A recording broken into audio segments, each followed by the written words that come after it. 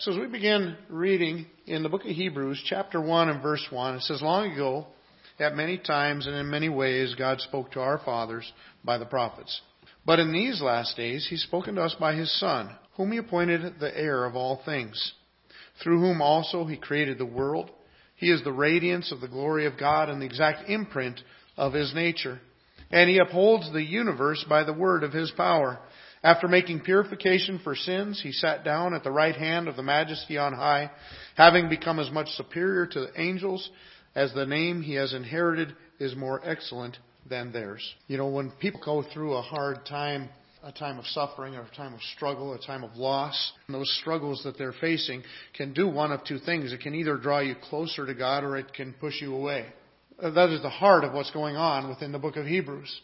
In the book of Hebrews, we're dealing with some people that are struggling. And is this struggle going to draw them to God, or is it going to push them away from God? And that's really the crux of the book.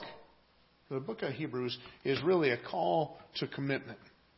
It's a call to commitment, to faithfulness. We don't know who the author is. I personally think it's probably maybe Barnabas, maybe Apollos. I don't think it's one of the apostles, because the apostles usually tell us who they are. And especially the Apostle Paul. A lot of people think that it's the Apostle Paul. I even thought that myself for a while, but I just can't get over the fact that he never mentions that he's the apostle. In all the rest of Paul's writings, he uses his position as an apostle to gain him authority. And especially when he's arguing against false teaching or false teachers or warning people about how they're living, he leans on his apostleship, but he never even mentions it. So I don't think it's the Apostle Paul. But it obviously is somebody very knowledgeable. Well, the fact of the matter is we just don't know. We do know that it's written to Christians. The author identifies them in chapter 3 and verse 1. He calls them holy brothers, you who share in the heavenly calling. Also, when we get to chapter 6 and verse 9, he's just got done correcting them and saying, look, you're in danger of committing apostasy and turning your back on the Son of God. But then in chapter 6 verse 9,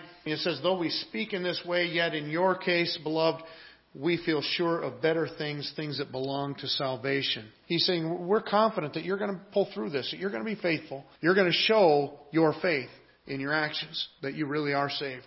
We do know that they're not people that heard the ministry of Christ right from Christ Himself. Well, they're what we'd call second generation Christians. They heard it from the apostles. We know that from chapter 2 and verse 3. It says it was declared at first by the Lord, and it was attested to us by those who heard.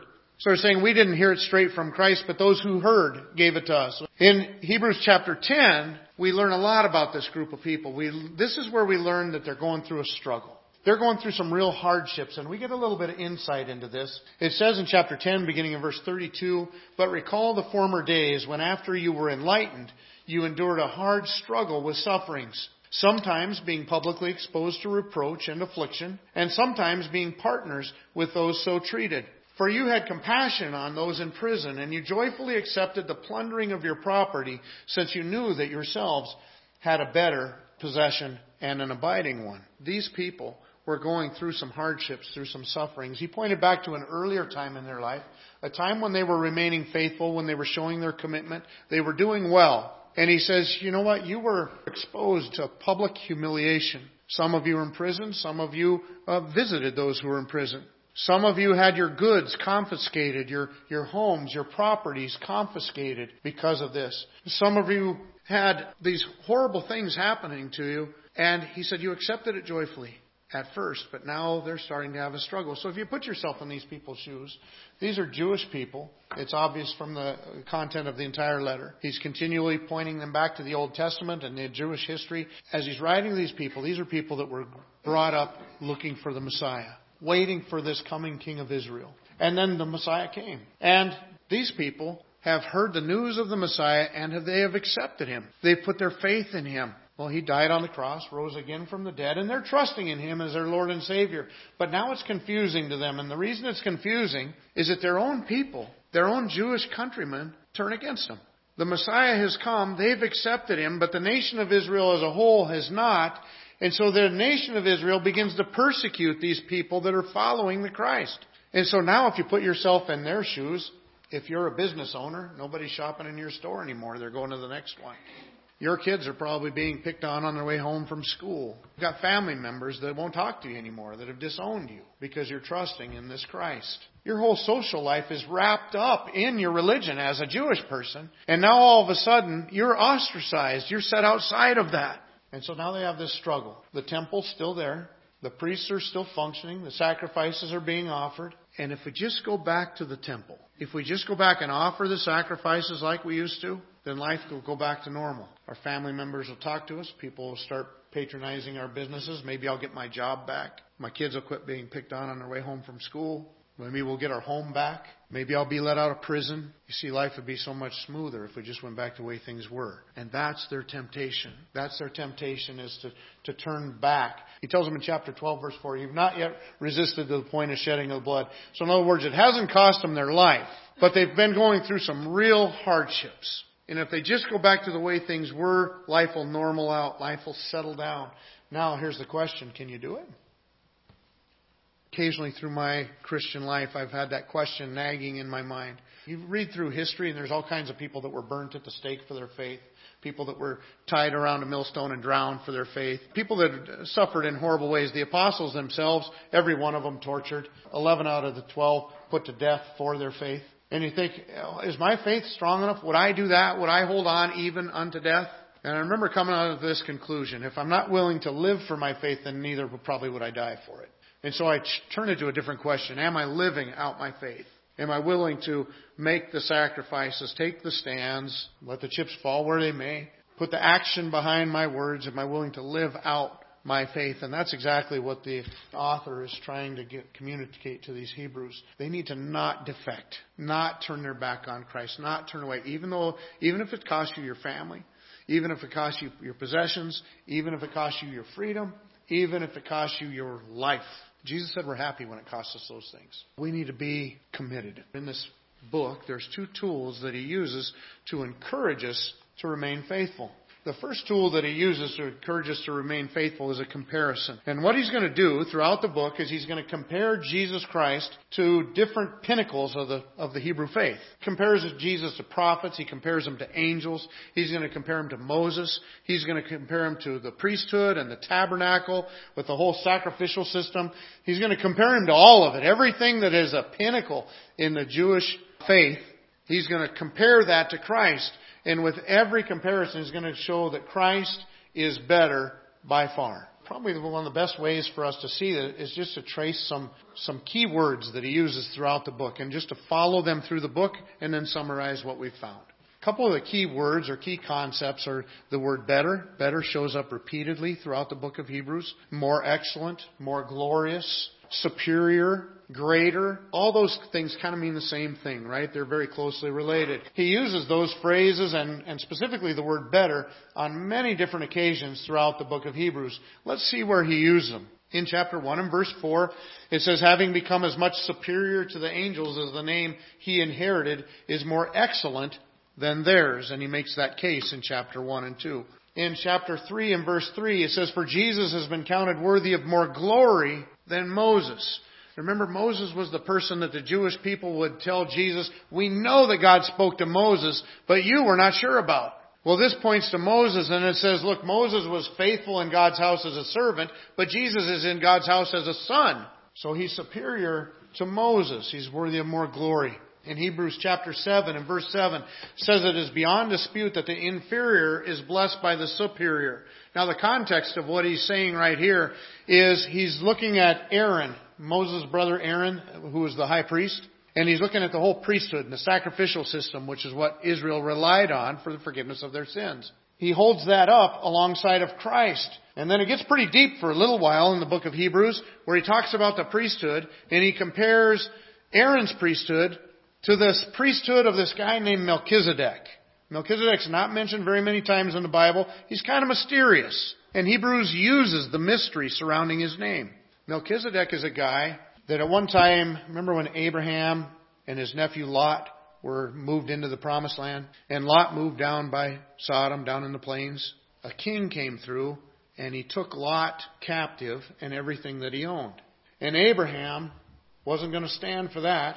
And so he went after that king and he defeated that king and he rescued his nephew Lot, And he ended up owning everything that king owned.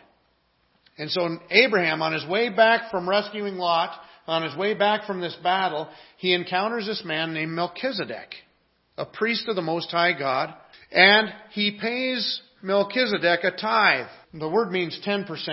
So he gives 10% of all the stuff that he just collected from this other king. He gives to this Melchizedek. Now a tithe is, if you think of the word tax, like being taxed, that's kind of what a tithe is. A tithe is like a tax. It's like a duty that's paid on something. And so he pays this guy a tax. Now in the book of Hebrews, he's saying we know one thing. The greater authority taxes the lesser. The lesser pays tithe to the greater. And he said, if you think about it, when Abraham paid tithe to Melchizedek, the priesthood of Aaron is still in Abraham because they haven't been born yet. It's before that. And so he's saying, so you could say that the priesthood of Aaron paid tithe to the priesthood of Melchizedek, which shows that this kind of priesthood is superior. And it's saying that's the kind of priesthood Christ has. He's more like the priesthood of Melchizedek than he is of Aaron. He's the superior priesthood. Like I said, it gets a little deep in some places, but he's just showing the superiority of Christ in his ministry to the ministry of the Old Testament priesthood. Also in chapter 7 and verse 19, it says, for the law made nothing perfect, but on the other hand, a better hope is introduced through which we draw near to God. And then a couple verses later, it says, this makes Jesus the guarantor of a better covenant. In Hebrews chapter 8, it does it several times. It says, but as it is, Christ has obtained a ministry that is as much more excellent than the old, as the covenant that he mediates is better, since it is enacted on better promises. In chapter 9, verse 11, it says, but when Christ appeared as a high priest of the good things that have come, then through the greater and more perfect tent. Now what this is talking about here is he's talking about the tabernacle. And he's been looking at the Old Testament tabernacle where they would come and offer the sacrifices. Moses was told when he put together that tent that he was shown a pattern of how it should be. In other words, Moses, his tabernacle that he made is just a pattern of the real one that exists in heaven. And the point that he's making is that the whole ministry of the old sacrificial system was just a copy. It was a pattern. It was a shadow of the real thing. And that Jesus Christ is the real thing. He's the real sacrifice. He's the real high priest that offers himself as a sacrifice. And he is the real deal. And so he is superior in that way. In Hebrews 9:23 says, thus it was necessary for the copies, there he is again, of the heavenly things to be purified with these rites, but the heavenly things themselves with better sacrifices than these. In Hebrews chapter 10 and verse 34, he says, for you had compassion on those in prison, and you joyfully accepted the plundering of your property, since you knew that you yourselves had a better possession and an abiding one. So here he's looking at that time when they were willing to suffer the loss of the things that were being stripped away from them. And they were able to do it joyfully because they knew that life was not all about the things that they possess. Life was not about the home they were losing. It wasn't about the freedom that was being taken away from them. Life wasn't about the peace and with the family members or community members. Life wasn't about those things. They knew that they were headed toward a better life because of losing those things than they would be if they kept them. In Hebrews chapter 11, it's kind of like the hall of faith. In chapter 11 of the book of Hebrews, it's given as a big example for us to follow. And it's all these people of faith from the Old Testament that did accomplish great things through their faith. Some of them suffered great things because of their faith. But they all remained faithful, and they're given to us as an example. Well, in Hebrews chapter 11 and verse 16 it says, but as it is, they desire a better country.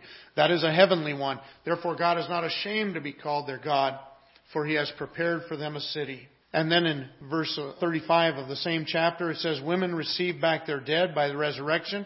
Some were tortured, refusing to be released, so that they might rise again to a better life. And then in verses 39 and 40, it says, all these, though commended through their faith, did not receive what was promised, since God had provided something better for us, that apart from us, they should not be made perfect. You see the point that he's making through that chapter 11?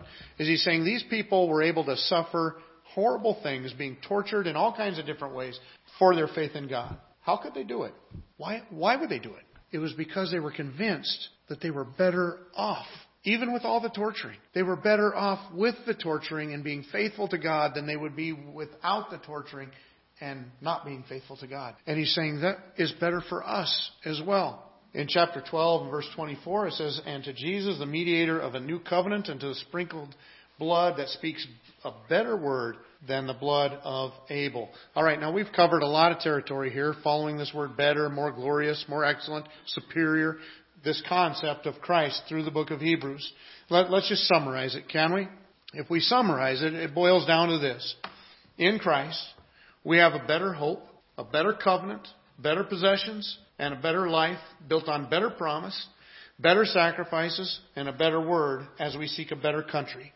In spite of any persecution that we may have to endure, this is just plain better for us. You know, no matter what you're threatened with losing in your life, you are always better off to stick with God. It doesn't matter what you're going through or what might be taken from you, what horrible thing you might experience if you remain faithful to God. It doesn't matter what relationship it costs you. It doesn't matter what freedoms it costs you, what possessions or income it costs you. You are always better off with Christ. We got to look at the long run. It's not just about right now. Francis Chan, one of his sermons, he comes walking up onto the stage dragging a rope. And the rope continues on out the door. You don't even have any idea how long it is. And the very end of it is colored. And he says, you know what? He says, we live our whole life for this little colored part at the end. But your life is right on out the door. Eternal. Whatever we suffer here, if it means more glory there, you're better off. Just like Jesus said, don't lay up your treasures on earth where moth and rust corrupt and where thieves break in and steal. It's a poor investment. Lay up your treasures in heaven where those things don't happen. You get to keep it so much longer there. The prizes that we get down here are so short-lived and so temporary. Well, that's what the point of the author of the book of Hebrews is making. He's saying, look, we're just plain better off. We're better off with Christ than we are without Him. Even no matter what it costs us, we're better off being faithful to Christ. You know what? That's important to have locked into our mind because, you know, I was thinking about this. The very essence of sin and the very strength of temptation is being convinced of the opposite, isn't it? When I think back to the Garden of Eden, Satan came to Eve and Satan told Eve, "Well, did God say you can't eat any of this fruit?" Eve says, "No, we can eat all this fruit." So she points out that God amply provided for them. She said, "But we can't eat this one fruit from this one tree. If we eat that, we're going to die." Satan says, "You're not going to die if you eat that. You're going to be like God." And Eve listens to Satan, and she decides to take matters into her own hands. She decides that she's going to decide what's good and what's not good. And so what has she done? She's convinced herself life is going to be better, going against what God said for my life. It's going to make me smarter. It's going to make me happier. It's going to make me more fulfilled. It's going to make me, you can add all kinds of things on the end of that. It's all saying the same thing. Every temptation is the same. Every temptation is tempting you to reject what God has for you, thinking you're going to get something better somewhere else. There is never anything better than Jesus Christ. There might be paths that are going to be more accepted, but there is never any path better for you than the will of God in your life. As we continue, another word that is poked up all throughout the book of Hebrews is the word perfect. In Hebrews chapter 2 and verse 10, it says, "For it was fitting that He, for whom and by whom all things exist, in bringing many sons to glory, should make the founder of their salvation perfect through suffering." In Hebrews chapter 5 and verse 9, it says, "And being made perfect, He became the source of eternal salvation to all who obey Him." And so far what we're seeing is that Christ is our perfect Savior through the suffering that He endured. In Hebrews chapter 7 and verse 19 says, "The law made nothing perfect." Hebrews chapter 7 verse 28 says, "For the law appoints men in their weakness as high priests, but the word of the oath which came later than the law appoints a son who has been made perfect forever." So again, showing the perfection of Christ as the Son of God and our Savior. Hebrews chapter 9 and verse 9 says, "According to this arrangement, gifts and sacrifices are offered that cannot perfect the conscience of the worshiper." So it's looking back at that Old Testament system, and it says, look, those people that offered those sacrifices, their conscience was never clear. Because since the sacrifices had to be done every year, that sacrifice was a reminder of their sin. And so their conscience always, they never got to operate from a clear conscience. Because the old sacrifices, even though it accomplished forgiveness, was temporary. And so it was just a continual reminder. In verse 11 it says, "But when Christ appeared as a high priest of the good things that have come, then through the greater and more perfect tent, not made with hands, that is not of this creation. So remember that tent is referring to the tabernacle. Verse 14 of chapter 9. How much more will the blood of Christ, who through the eternal Spirit offered himself without blemish to God, purify our conscience from dead works to serve the living God? You see, the point that he's making in this passage is he's saying, look, those Old Testament sacrifices happened over and over and over, constantly replying the people their sin. He said, in contrast to that, Christ offers a sacrifice once and for all. So under the old system, we have an imperfect system with imperfect sacrifices and imperfect high priests. And so it's an imperfect result. With Christ, we have the perfect sacrifice and the perfect high priest offering that perfect sacrifice. And so the sacrifice is not repeated every year. It's done once and for all. What does that mean to you personally? What does that mean to me personally? It means, you know what? I can have a clear conscience. Yes, I've sinned and done wrong. There's no doubt about it. We don't need to spend a lot of time on that. I'll admit to it. But you know what? Christ has gone to the cross for my sins. He died once because it was a satisfactory price. My sin is gone. I'm not to be reminded about it. God's not going to be reminded about it. My sin is gone. It's taken care of. And so I can have a clear conscience before God because my sin's gone. I don't have to worry about God bringing it up anymore. I don't have to worry about the judgment day. It's over. Well, Hebrews chapter 10 and verse 1 says, for since the law was but a shadow of the good things to come instead of the true form of these realities, it can never by the same sacrifices that are continually offered every year make perfect those who draw near. Chapter 11 verse 22 and 23 it says, but you have come to Mount Zion, and to the city of the living God, the heavenly Jerusalem, and to innumerable angels in festal gathering, and to the assembly of the firstborn who are enrolled in heaven, and to God the judge of all, and to the spirits of the righteous made perfect. Here's where I love it. This is where it all comes back around. Remember where it started? Christ is our perfect Savior. He's been perfected through His suffering. He's complete. He's our perfect Savior. And now it gets down to the end, and what's the last thing that we find? Righteous men made perfect. That's us. That's referring to us. That when we put our faith and trust in Jesus Christ because He is that perfect Savior that offered Himself as that perfect sacrifice, being our perfect high priest, we are perfected. Now, we don't experience all of it yet. Some of it is still future. But we are positionally in Christ. We are perfect in Christ. That is awesome. As we summarize this perfection, the old system of the law, being a shadow of the reality, cannot perfect the worshipers who participated in it. However, the Son, who has been made perfect forever through His once and for all suffering, makes His worshipers perfect, thus purifying their consciences, and we finally get a free conscience in Christ. So we've seen that in this comparison that Christ is better. No matter what we have to endure, it's better to be with Christ. We get a clean conscience in Christ. We get to be perfected in Christ. Lastly, there's correction.